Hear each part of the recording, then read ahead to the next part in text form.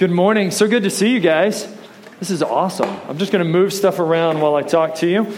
My name is Doug, one of the pastors for our church. I'm the taller one of the two. Just saying. And also I started a ninja club. So if you have one of these shirts, congratulations, you're in it. And if you don't, I'm so sorry. No, actually, this is for some friends of ours who you will meet later on. Anyways, wasn't last week a blast? Oh my gosh, are you guys here in this room? Wow, hello. It wasn't last week a blast?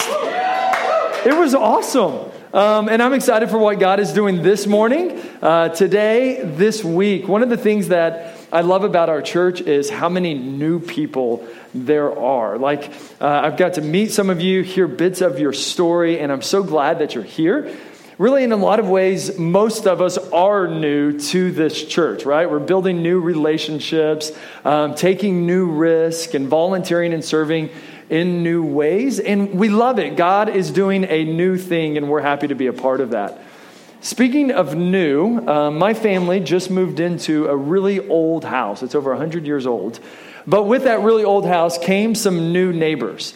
And this weekend, one of those neighbors about a half mile down the road was having a yard sale. So I thought, oh, what a great way to go meet the new neighbors. I'm going to go to their yard sale, find something cool, buy stuff from them, all that. So go to the yard sale. I get there, and the first thing I see is this really cool toy John Deere riding lawnmower. Like one of those things that your toddler sits in and it's battery operated. I was like, this is awesome, because our house came with like a big riding lawnmower, John Deere, all that stuff. I was like, this is going to be amazing. I'm going to get it. So I get out, introduce myself. I'm like, I want that right there. She's like, that's great. The reason it's so cheap is that the wheels come off pretty easy. Like they're not on there securely. She kind of showed me how the wheels can fall off, that sort of thing. She's like, are you a handyman? I was like, well, kind of like, that one of those like non-answers. And then I go and buy some other stuff, and then I come back and I pay for the little John Deere riding lawnmower, load it up in the trunk of my car quite precariously where half of it's falling out.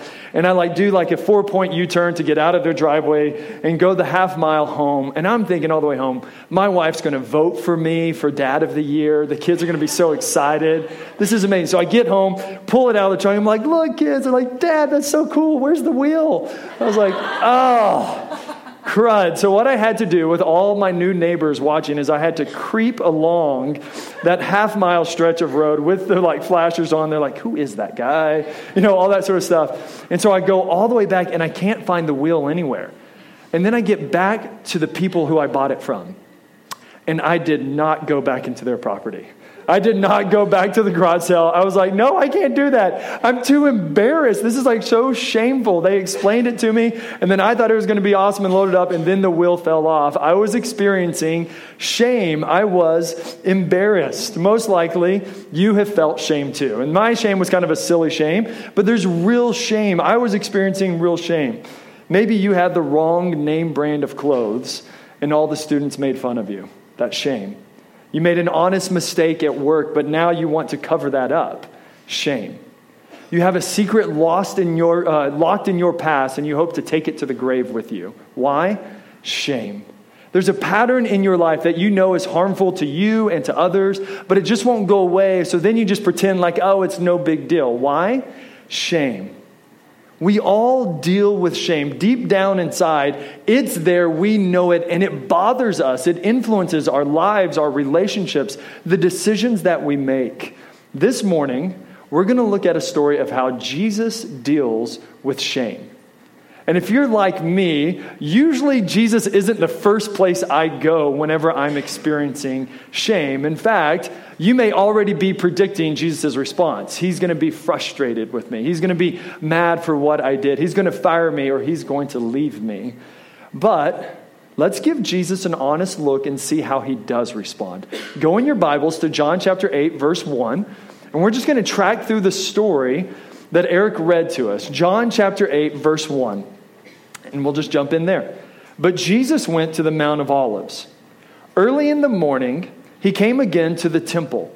All the people came to him, and he sat down and taught them. So here's what's happening here. Jesus, early in the morning, he goes to the temple, which is the most famous place in all of the nation. This is as public as you could get. You have Jesus, a controversial figure in that day. He's at the temple, which is way more popular than the Mall of the Bluffs.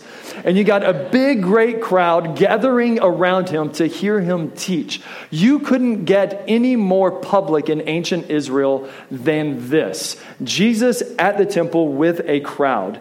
Into that scene happens verse 3. The scribes and the Pharisees, so these are the religious dudes who yell at the middle school basketball refs for calling every travel, if you remember that from last week. These guys showing up again, can't get rid of them.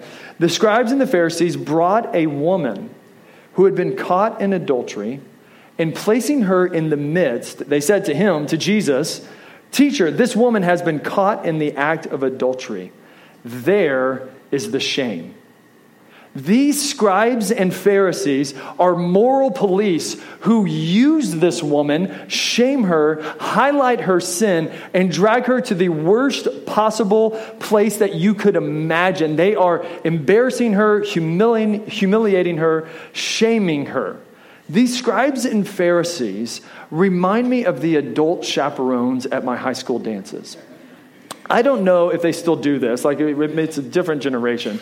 But when I grew up and where I grew up, there always had to be adult chaperones at the school dances, right? And so all of us students, we're dancing, trying to have fun to Achy Breaky Heart and Whoom, There It Is, right? Some of you were there. Yeah.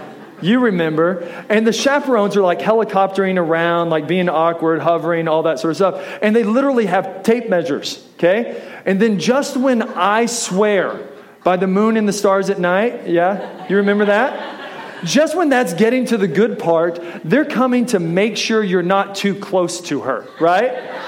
And if you are too close, they're separating you, right? The adult chaperones were the moral police at the school dances. The scribes and the Pharisees were the moral police of Jesus' day.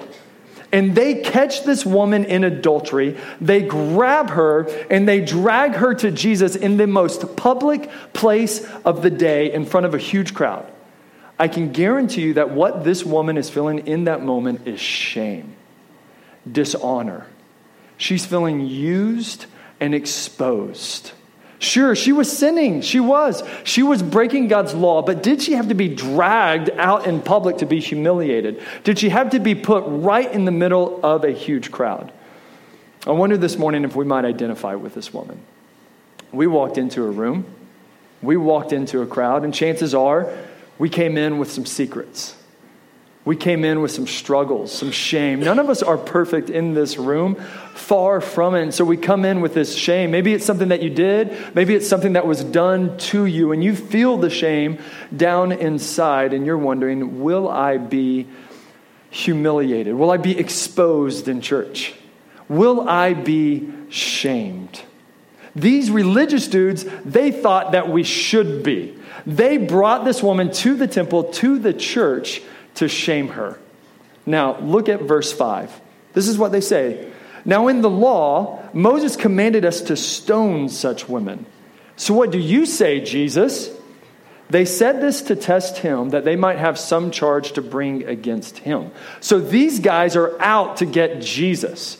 They're willing to shame and expose this woman so that they can shame and expose Jesus. They want to nail Jesus between a rock and a hard spot, so they remind Jesus that Moses commanded them to stone such women, but they conveniently forget that the law of Moses also commanded them to distribute the same punishment to the man who was involved. Right? It always takes two to tango when it comes to adultery, but these religious dudes were too cowardly to talk to the man or deal with the man, so they just exposed the weak, the vulnerable, the woman. It's shameful what they're doing. It's sinful what they're doing. It's actually dishonoring to God, but they probably don't even realize it. What these guys were doing is called religion. It's called religion, and this religion, it's a false religion, runs rampant in my own heart. In me. Inside of me, there is this religious do-gooder who wants to maximize my strengths, maximize your weaknesses, and pick and choose from God's word so that I always win. And this religion just kills joy in my life. Here's how it plays out in my marriage. My wife, Whitney, does something that I deem wrong. And so what I do is I think about how wrong she is. She did that wrong. Why didn't she do that differently? Why doesn't she treat me better? She's wrong. She's sinful. She's bad. And of course, while I'm thinking about how bad she is, I'm also thinking about how good I am. I am such a good husband. I love her and I serve her. I make sacrifices for her. She's so bad, but I'm so good, right? I have become the moral police.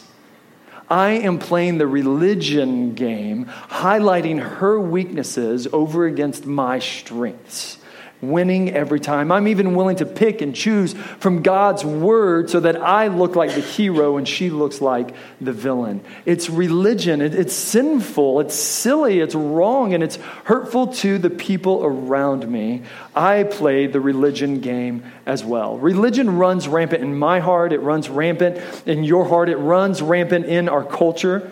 Religion always seems like a good idea at first, like adult chaperones at the high school dance party, right? We don't want things getting out of hand, correct? So religion always sounds good at first, but then what happens is we start adding rules, making up punishments, highlighting other sins and minimizing our own, and things go wrong.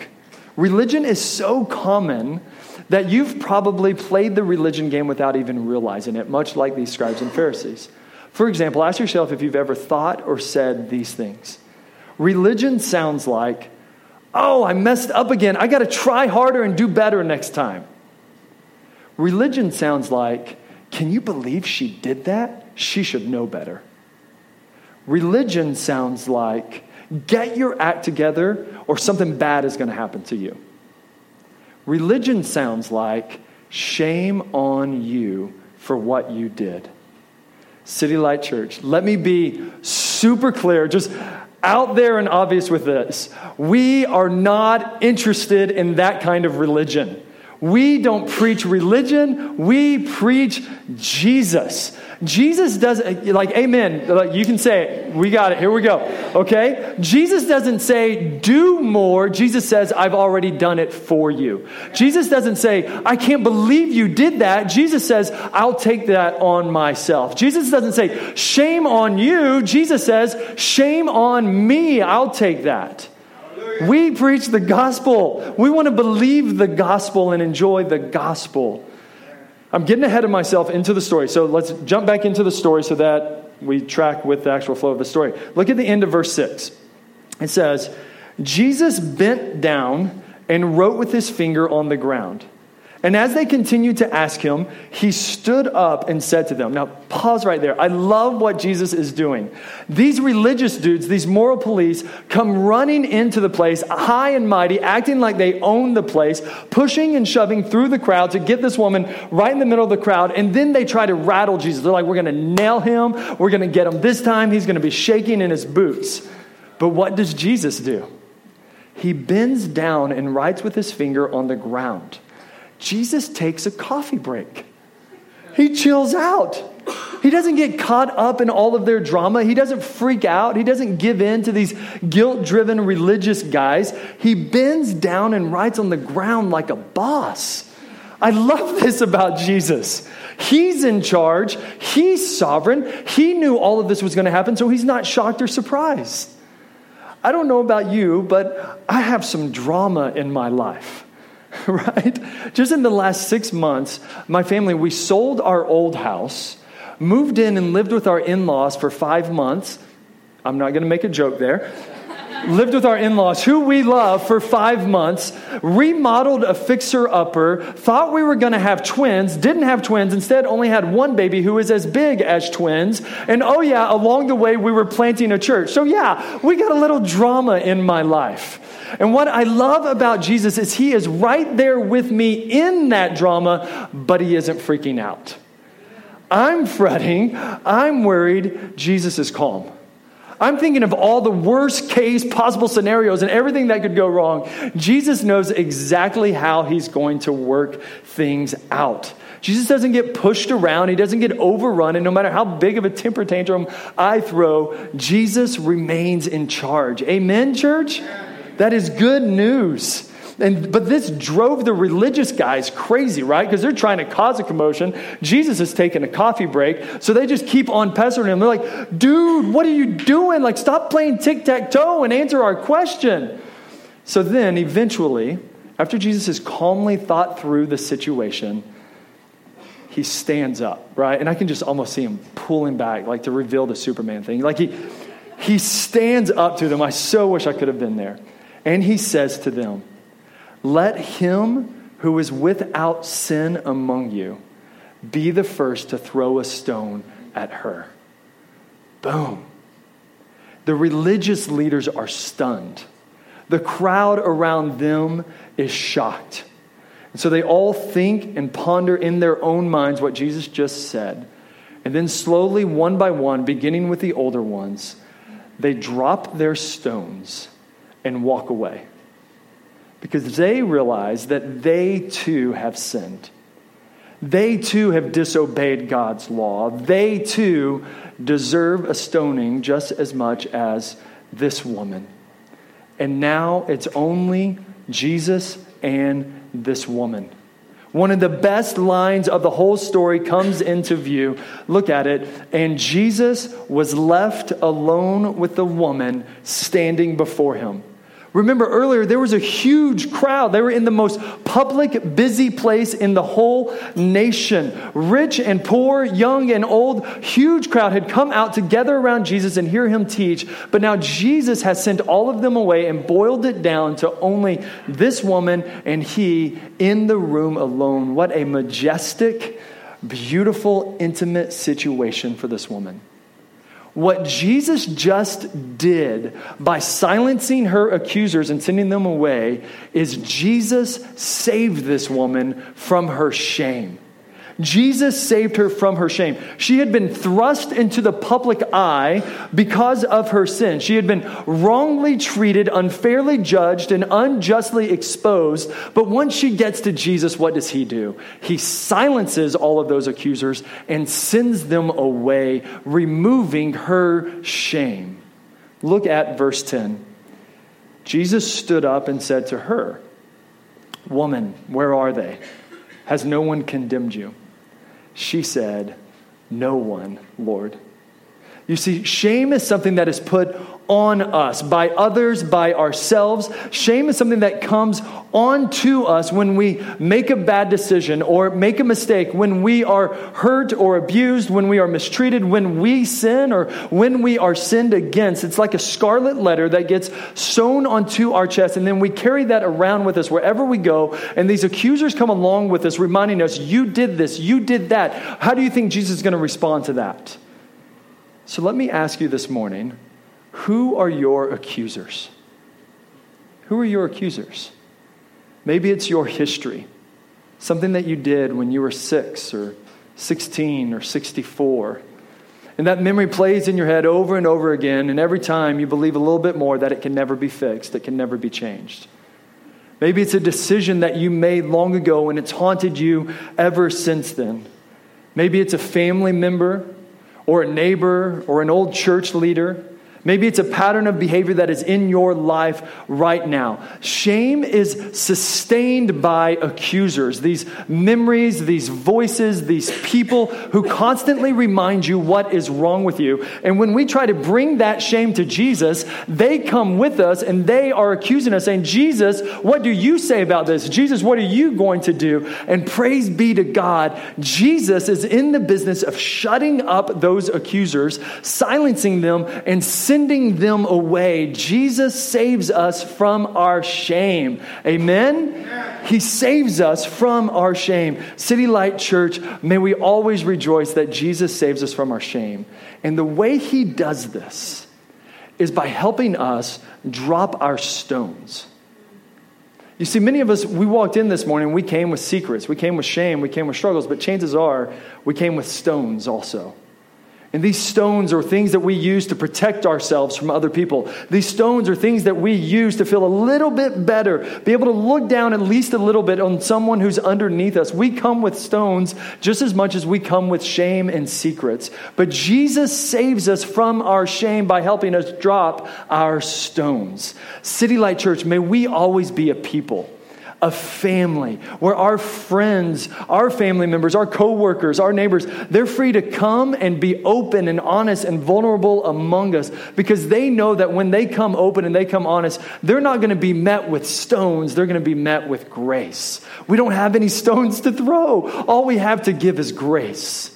Shame thrives in the darkness, but joy grows in the light. Shame grows in the secret, but hope comes in a community of grace. May we always be that light. May we always be that community of grace that partners with Jesus in seeing people set free from shame. Amen? Amen. I got some ameners out there. I hear you guys. Keep it going. Amen. There we go. Now, the story isn't quite over yet. One more thing to see.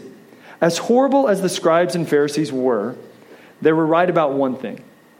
This woman had sinned. And as shocking as it may sound, adultery is a sin. And in the Bible, in the law, Exodus, Leviticus, and Deuteronomy all say the same thing. Adultery deserves death. She had committed sin and therefore she deserved death. So it's wonderful that Jesus saved her from her shame, but she still stands condemned. She does deserve punishment. So imagine this scene. She's standing before Jesus, just the two of them. One of them is sinful and stands condemned. The other is without sin and stands truly righteous.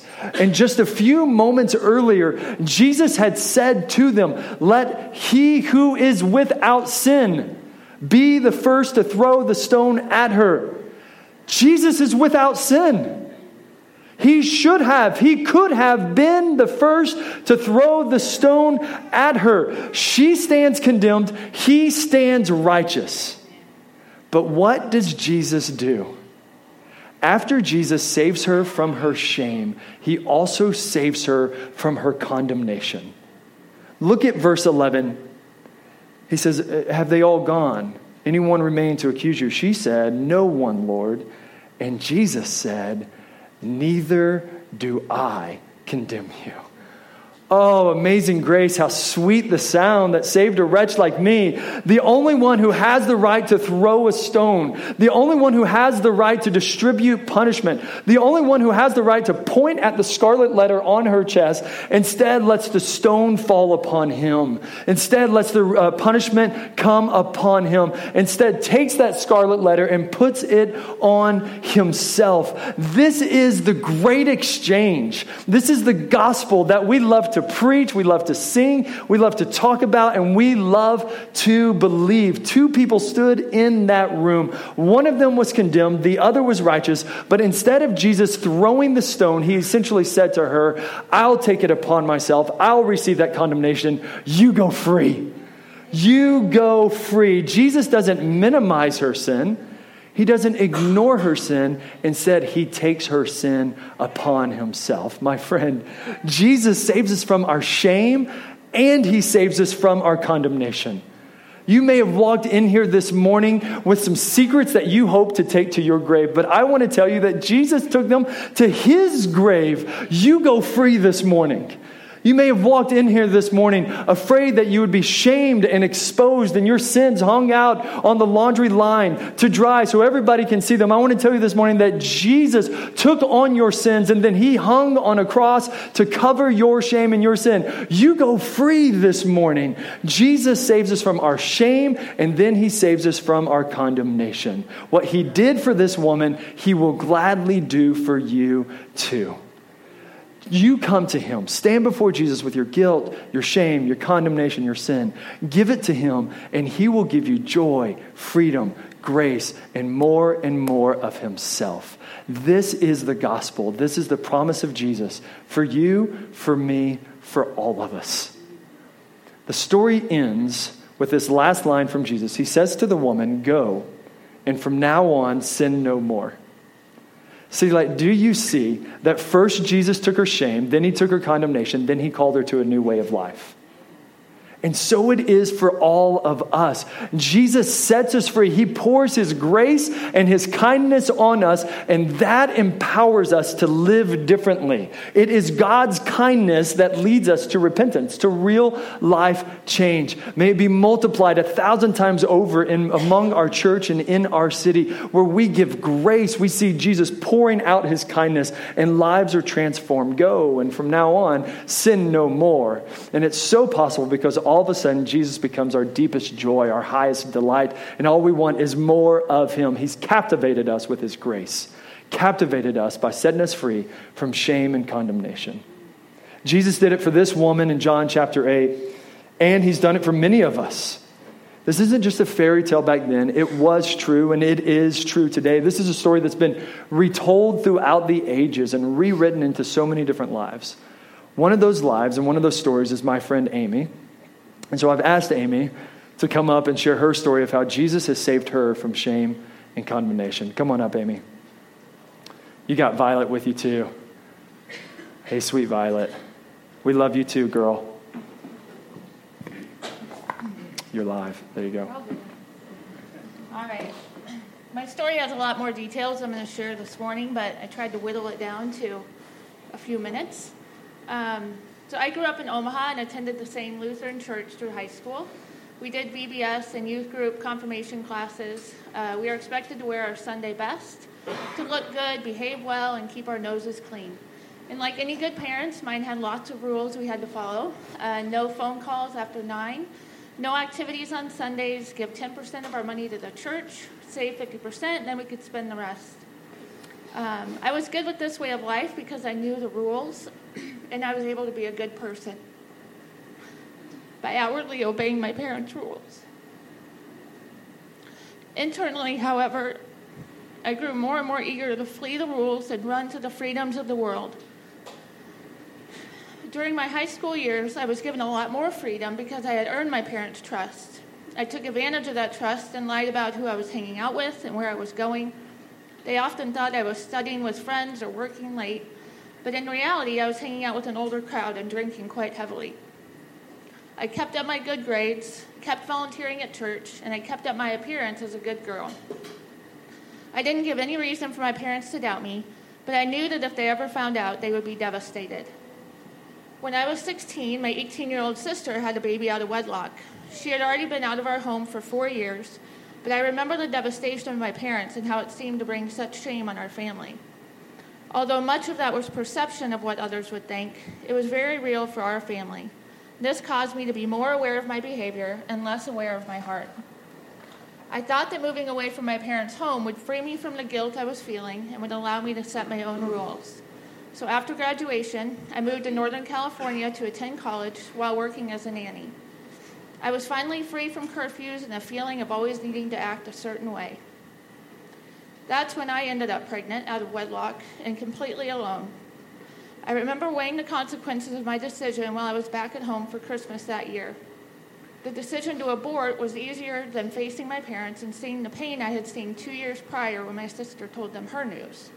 I wanted to continue being the good girl and couldn't let them down. So at 14 weeks pregnant, I refused an ultrasound and aborted my baby.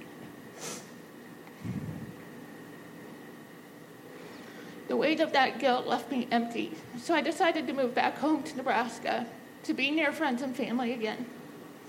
Back in Nebraska, I made some changes. I stopped partying and drinking and started working out. I thought I was getting everything back in order. Then I met a guy at the gym who professed to be a Christian. I thought this was my chance to put the past behind me and move on. After 9 months, we decided to get married, and although my parents didn't approve of him, I figured they just didn't know him the way that I did. After 2 weeks of marriage, he became physically and emotionally abusive. I realized the mistake right away that I had made, and I was scared. I was too ashamed to call my parents, too scared to run away, and too proud to ask for any help. Then I called out to God for help. Despite my sin, despite my shame and my rebellion, like the loving father of a prodigal, my heavenly Father came running with his arms wide open. Through a series of relationships and miracles that God joined together, I was able to flee that relationship and ended up safely back at home with my parents once again. There were many times I thought God was punishing me for all of my bad decisions, but I was wrong. God holds no grudges against his children, never. In reality, he used my brokenness and hopelessness to draw me back to himself. He was persistent in his pursuit of me. He didn't want a good girl, he wanted me. He wanted me to find my freedom in Jesus, not in good behavior. He wanted me to find my freedom in Jesus, not in covering my shame. In 2007, my brother recommended a Bible-teaching church where I should get connected. I experienced unconditional love tangibly for the first time there and learned to love the freedom and safety of living in obedience to God. That same year, I was baptized right here in the pristine Lake Manawa. God continued to bless me that year when a handsome, God-fearing man told me he wasn't looking to date. He was looking for a wife, and God told him that she was me. We have been married 8 years and have 4 beautiful children, and I've learned to trust that despite my sin and my disobedience, God loves me. He has fully forgiven me by the blood of Jesus and sees me as righteous, and it is my delight to follow him and serve him with the grace and strength that he provides. Amen.